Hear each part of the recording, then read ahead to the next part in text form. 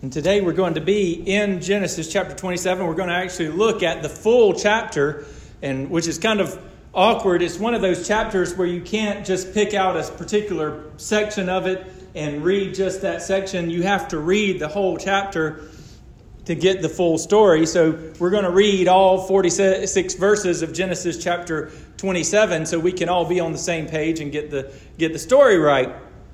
But as we go through this text, we want to look at this famous story. It's one that everybody knows. It's a very popular VBS story, one that you probably learned in Sunday school about Jacob stealing the blessing of Esau and disguising himself and as Esau and going before his blind and ailing father to gain the blessing that that Isaac intended for Esau. But as we look at this story, we're going to find that there's no hero in it.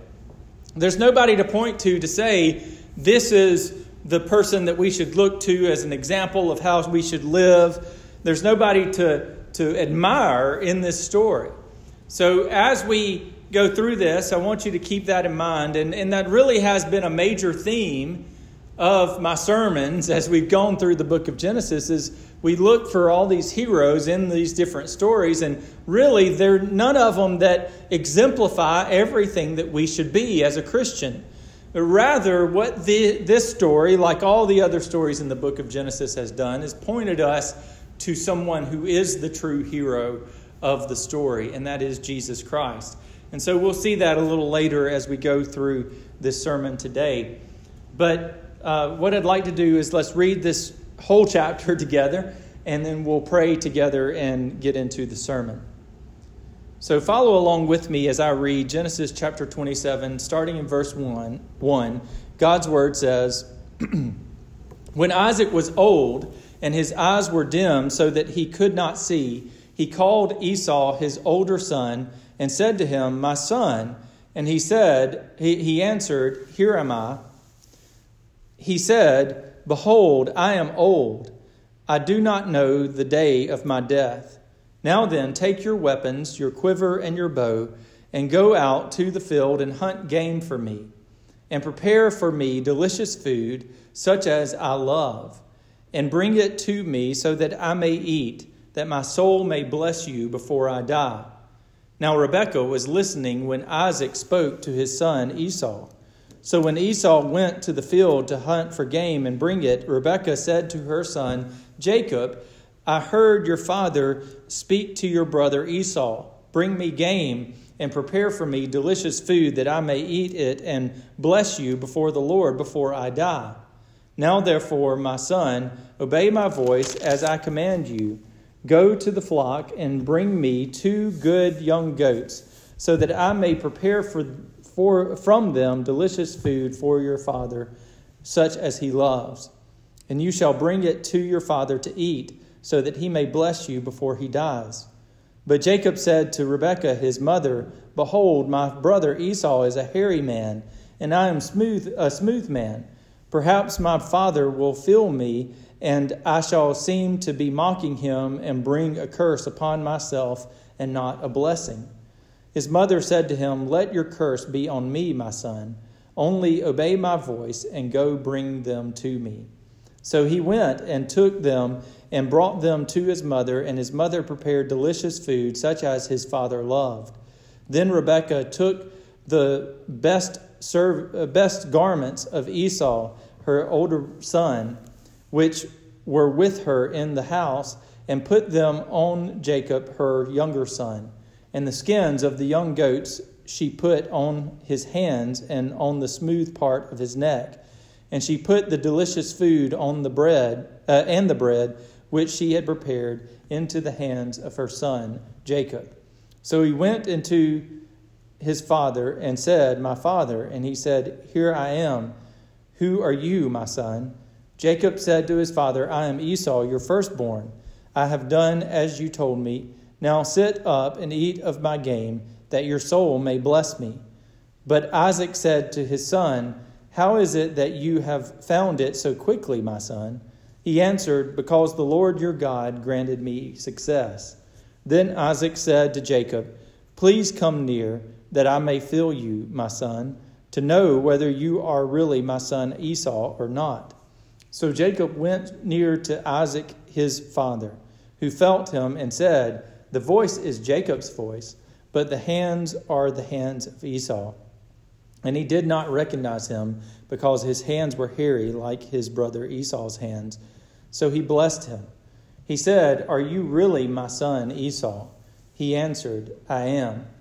Then he said, "Bring it nearer to me, that I may eat of my son's game and bless you." So he brought it near to him, and he ate. And he brought him wine, and he drank. Then his father Isaac said to him, "Come near and kiss me, my son." So he came near and kissed him. And Isaac smelled the smell of his garments and blessed him and said, "See, the smell of my son is as the smell of the field that the Lord has blessed. May God give you the dew of heaven and the fatness of the earth and plenty of grain and wine. Let peoples serve you and nations bow down to you. Be Lord over your brothers, and may your mother's sons bow down to you. Cursed be everyone who curses you, and blessed be everyone who blesses you." As soon as Isaac had finished blessing Jacob, when Jacob had scarcely gone out from the presence of Isaac his father, Esau his brother came in from his hunting. He also prepared delicious food and brought it to his father. And he said to his father, "Let my father arise and eat his son's game, that you may bless me." His father Isaac said to him, "Who are you?" He answered, "I am your son, your firstborn, Esau." Then Isaac trembled very violently and said, "Who was it then that hunted game and brought it to me, and I ate it all before you came, and I have blessed him? Yes, and he shall be blessed." As soon as Esau heard the words of his father, he cried out with an exceedingly great and bitter cry, and said to his father, "Bless me, even me also, O my father." He said, "Your brother came deceitfully, and he has taken away your blessing." Esau said, "Is he not rightly called Jacob? For he has cheated me these 2 times. He took away my birthright, and behold, now he has taken away my blessing." Then he said, "Have you not reserved a blessing for me?" Isaac answered and said to Esau, "Behold, I have made him lord over you, and all his brothers I have given to him for servants, and with grain and wine I have sustained him. What then can I do for you, my son?" Esau said to his father, "Have you but one blessing, my father? Bless me, even me also, O my father." And Esau lifted up his voice and wept. Then Isaac his father answered and said to him, "Behold, away from the fatness of the earth shall your dwelling be, and away from the dew of heaven on high. By your sword you shall live, and you shall serve your brother. But when you grow restless, you shall break his yoke from your neck." Now Esau hated Jacob because of the blessing with which his father had blessed him. And Esau said to himself, "The days of mourning for my father are approaching, then I will kill my brother Jacob." But the words of Esau, her older son, were told to Rebekah. So she sent and called Jacob, her younger son, and said to him, "Behold, your brother Esau comforts himself about you by planning to kill you. Now therefore, my son, obey my voice, arise, flee to Laban, my brother in Haran, and stay with him a while until your brother's fury turns away, until your brother's anger turns away from you, and he forgets what you have done to him. Then I will send and bring you from there. Why should I be bereft of you both in one day?" Then Rebekah said to Isaac, "I loathe my life because of the Hittite women. If Jacob marries one of the Hittite women like these, one of the women of the land, what good will my life be to me?" Let's pray. Heavenly Father, we know that your word is true, and that you intend good for us through the proclamation of your word. Lord, we know that you are in control of all things, and no plot or plan of man can thwart the purposes that you have for this world. And we see that very clearly displayed even now in Genesis 27 as we consider how these various characters in this story have sought their own good and their own purposes through your blessing, but ultimately your blessing prevailed and your purposes prevailed as you had prophesied. So, Father, bless us as we study from this word. May we see that regardless of what the intentions of man may be, regardless even of our own intentions and our own sins, your purposes will be fulfilled and you will accomplish your will in our life.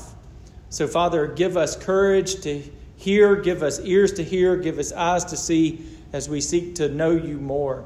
And Lord, may we leave from this place confident in the purposes that you have for us and in the ways that you have for us to carry out your purposes. Father, bless us now. In Christ's name I pray. Amen. As we've already prayed today, there's a great deal of debate swirling in our society about the foundations even of our system of justice. We've talked about this for the last several weeks as we've looked at these different stories in the book of Genesis and how even today we can see applications for those in our lives as we watch each week the news develop of some new uncertainty or chaos in the world. One particular example of that, I think, is one that was covered extensively on the news, and that is that on June the 8th, police in Seattle abandoned their East Precinct and protesters moved in to establish what became known as the Capitol Hill Occupied Protest. This movement sought to establish an area of the city where there was no police presence and from which these protesters could make demands about reforms that they wanted to see within the police department and within the city at large. And they did this for several weeks, but by June the 22nd, the zone, which the mayor at one point had called a block party, had quickly unraveled into a place of lawlessness and death. And while the news media and commentators were quick to criticize CHOP, as it came to be known, or Chaz as it was known early on, and while we even in our own personal lives might have criticized CHOP for its naivete and its in believing that they could reach some utopic world free of police, most Americans, whether Christian or not, believe in one way or another that progress and ultimate blessing can be obtained by human efforts. Some believe that abolishing the police and transforming the legal system will accomplish that. Others believe that electing a conservative president and overhauling the Supreme Court will have a similar effect. Yet, even with a conservative president and a majority conservative Supreme Court, recent rulings have legitimized LGBT claims to sexual identity and have struck down a Louisiana law restricting abortion. Since the German philosopher Hegel put forward a system known as progressivism, we have been consumed by the possibility of somehow working towards some perfect cultural or political system that could fix all of our problems. Lenin and Stalin practiced their progressivism through the revolution of communism. Adolf Hitler, on the other side of the spectrum, practiced the same progressivism in Germany through the racial purity of Nazism.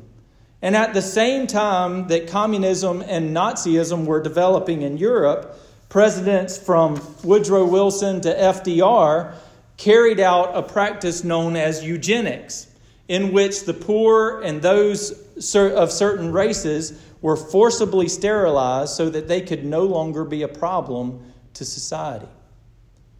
When considering the errors of, quote, progress, the writer of Proverbs said it best in Proverbs 14:12.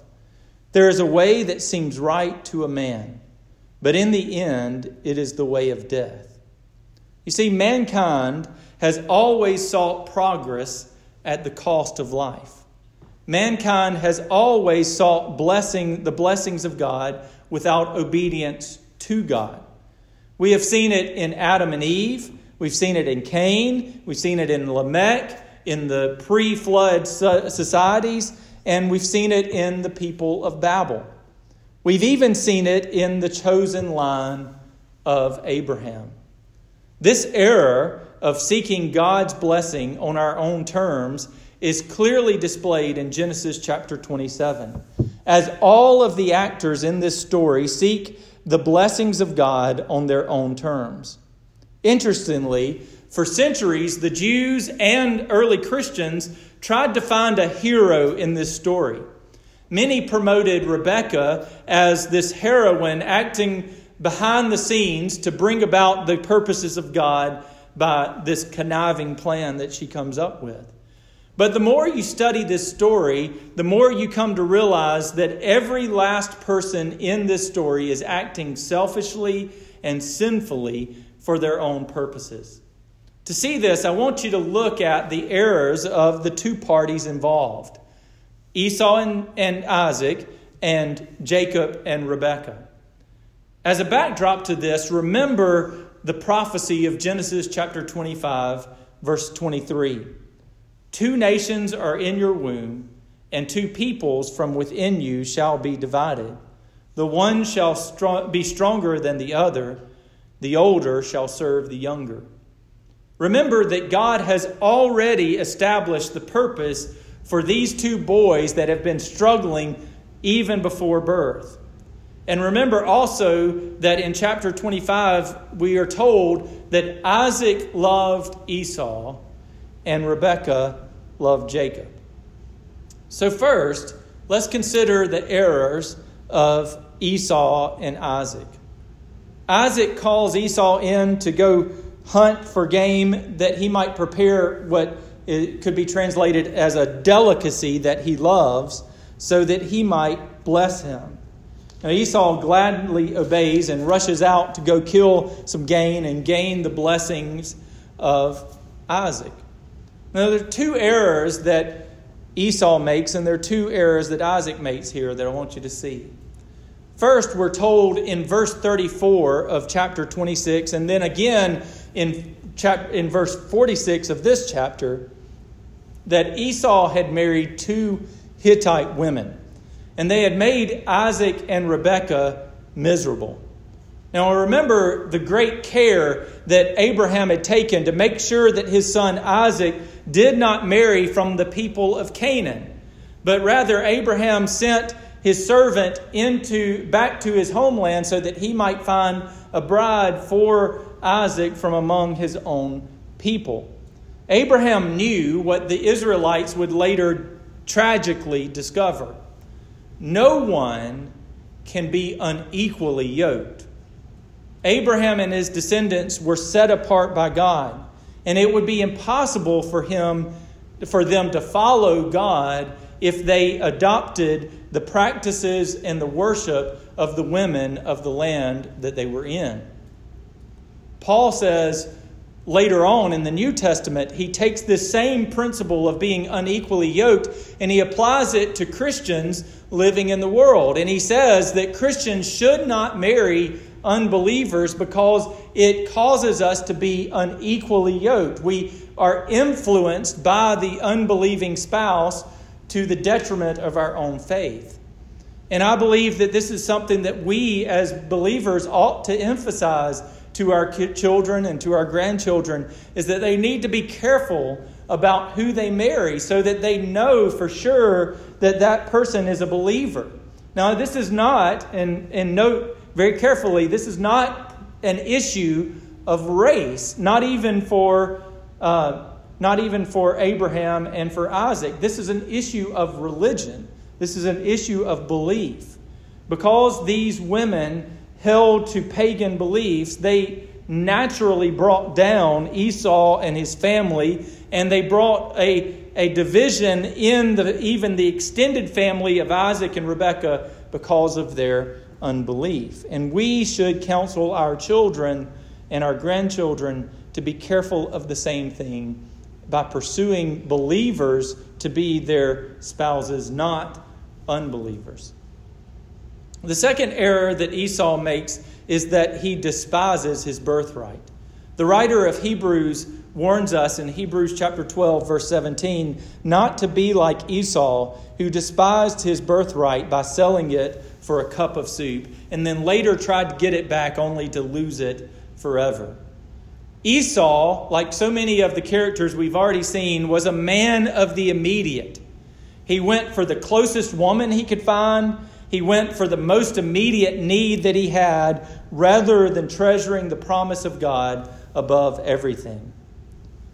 Next, let's consider the two errors of Isaac. Isaac is also regularly portrayed as a man of the immediate. He is always acting based on his senses, especially his sense of sight. If you think about, he immediately saw Rebekah and fell in love. He acts on the sense of taste in that he loved the game that his son prepared. It says, I believe, 4 different times in the passage that we just read, over and over again, it says the food that he loved. So he is obsessed with taste and with food. And then lastly, his smell. And like Eve in the garden, Isaac judged the situation not by his obedience to God, but by his senses. And in this story, ironically, his senses fail him. He can't see, so he's not able to judge which son he has. He smells, but when he smells, he doesn't smell what he thinks he ought to, or he smells deceitfully and smells Esau instead of Jacob. And then his taste even deceives him, because he is so obsessed with his food that he is eating that he doesn't look past his own nose to recognize that he is being deceived. But the greater error of Isaac is that he allowed his love for his firstborn son and his own gluttony to bring him into a direct rebellion against God. Remember, Isaac knows the prophecy of God that the older will serve the younger. He knows that Jacob should be the one to receive the blessing. And yet he loves Esau and the food that he prepares. He is willing to go against the purpose of God for the sake of some delicacy. Unless we think that Jacob and Rebekah are any better, consider their errors as well.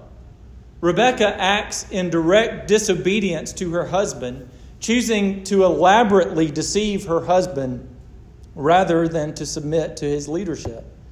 Jacob, too, is complicit in this deception and fails to honor his father by choosing to deceive him. In all of this, the characters of this story break every last commandment. Consider this. If you think through the 10 commandments, consider this. Isaac put Esau before God. Esau and Jacob both made an idol of their birthright. Both Esau and Jacob would have gladly taken the blessing in vain, taking God's name while dishonoring him. No one in this story rested in God's promise and provision and timing. Both Esau and Jacob dishonored their parents. Esau would come to hate his brother, which Jesus would later say is the same as murder. Esau also committed adultery by marrying 2 women. Jacob stole his brother's birthright and bore false witness to his own father. And everyone in the story coveted what the other had. And they did all of this for the sake of gaining God's blessing on their own terms. What they did would set the stage for strife and sin that would extend through the nations of Israel and Edom. Both nations would repeat the sins of their father. Because of the failures of Esau, the nation of Edom would never look up from their idolatry.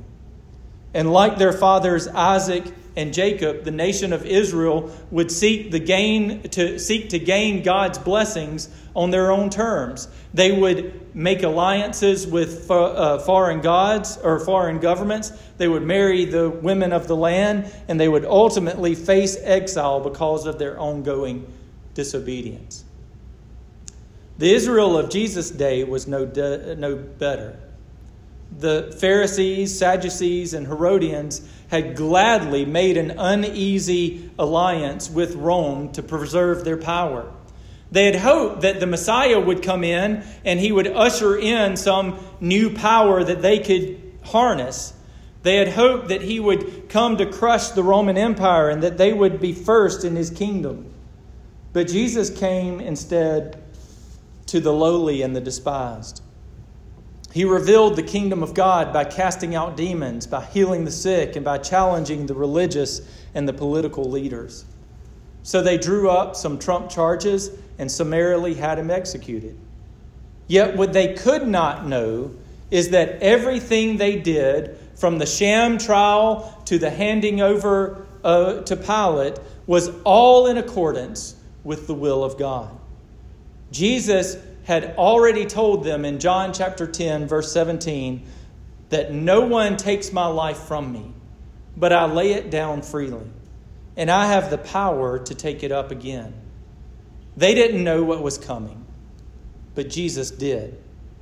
Peter would later tell these same Jews in Acts chapter 2, verse 23, this Jesus, delivered up according to the definite plan and foreknowledge of God, you crucified and killed by the hands of lawless men. You see, Jesus' death was not an accident. Jesus' death was the pinnacle of God's plan. You see, Jesus in his life, death, and resurrection accomplished what God had purposed from the very beginning, all the way back in Genesis chapter 12, verse 3.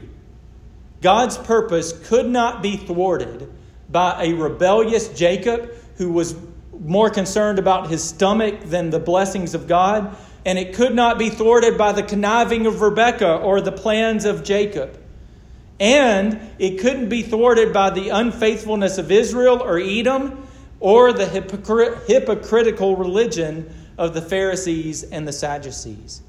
God would bless the world through Jesus, and he would use all of the mistakes of Isaac, Rebekah, Jacob, Joseph, Judah, the nation of Israel, the apostles, all of those mistakes, all of those sins, all of the rebellion of man. He would use all of it to accomplish his purpose.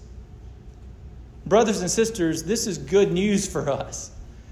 For one, it's a reassurance to us that even our own sins cannot thwart the purpose of God to save us. Even though we may stray terribly, even though we may act even against the will of God directly, and yet God is still faithful.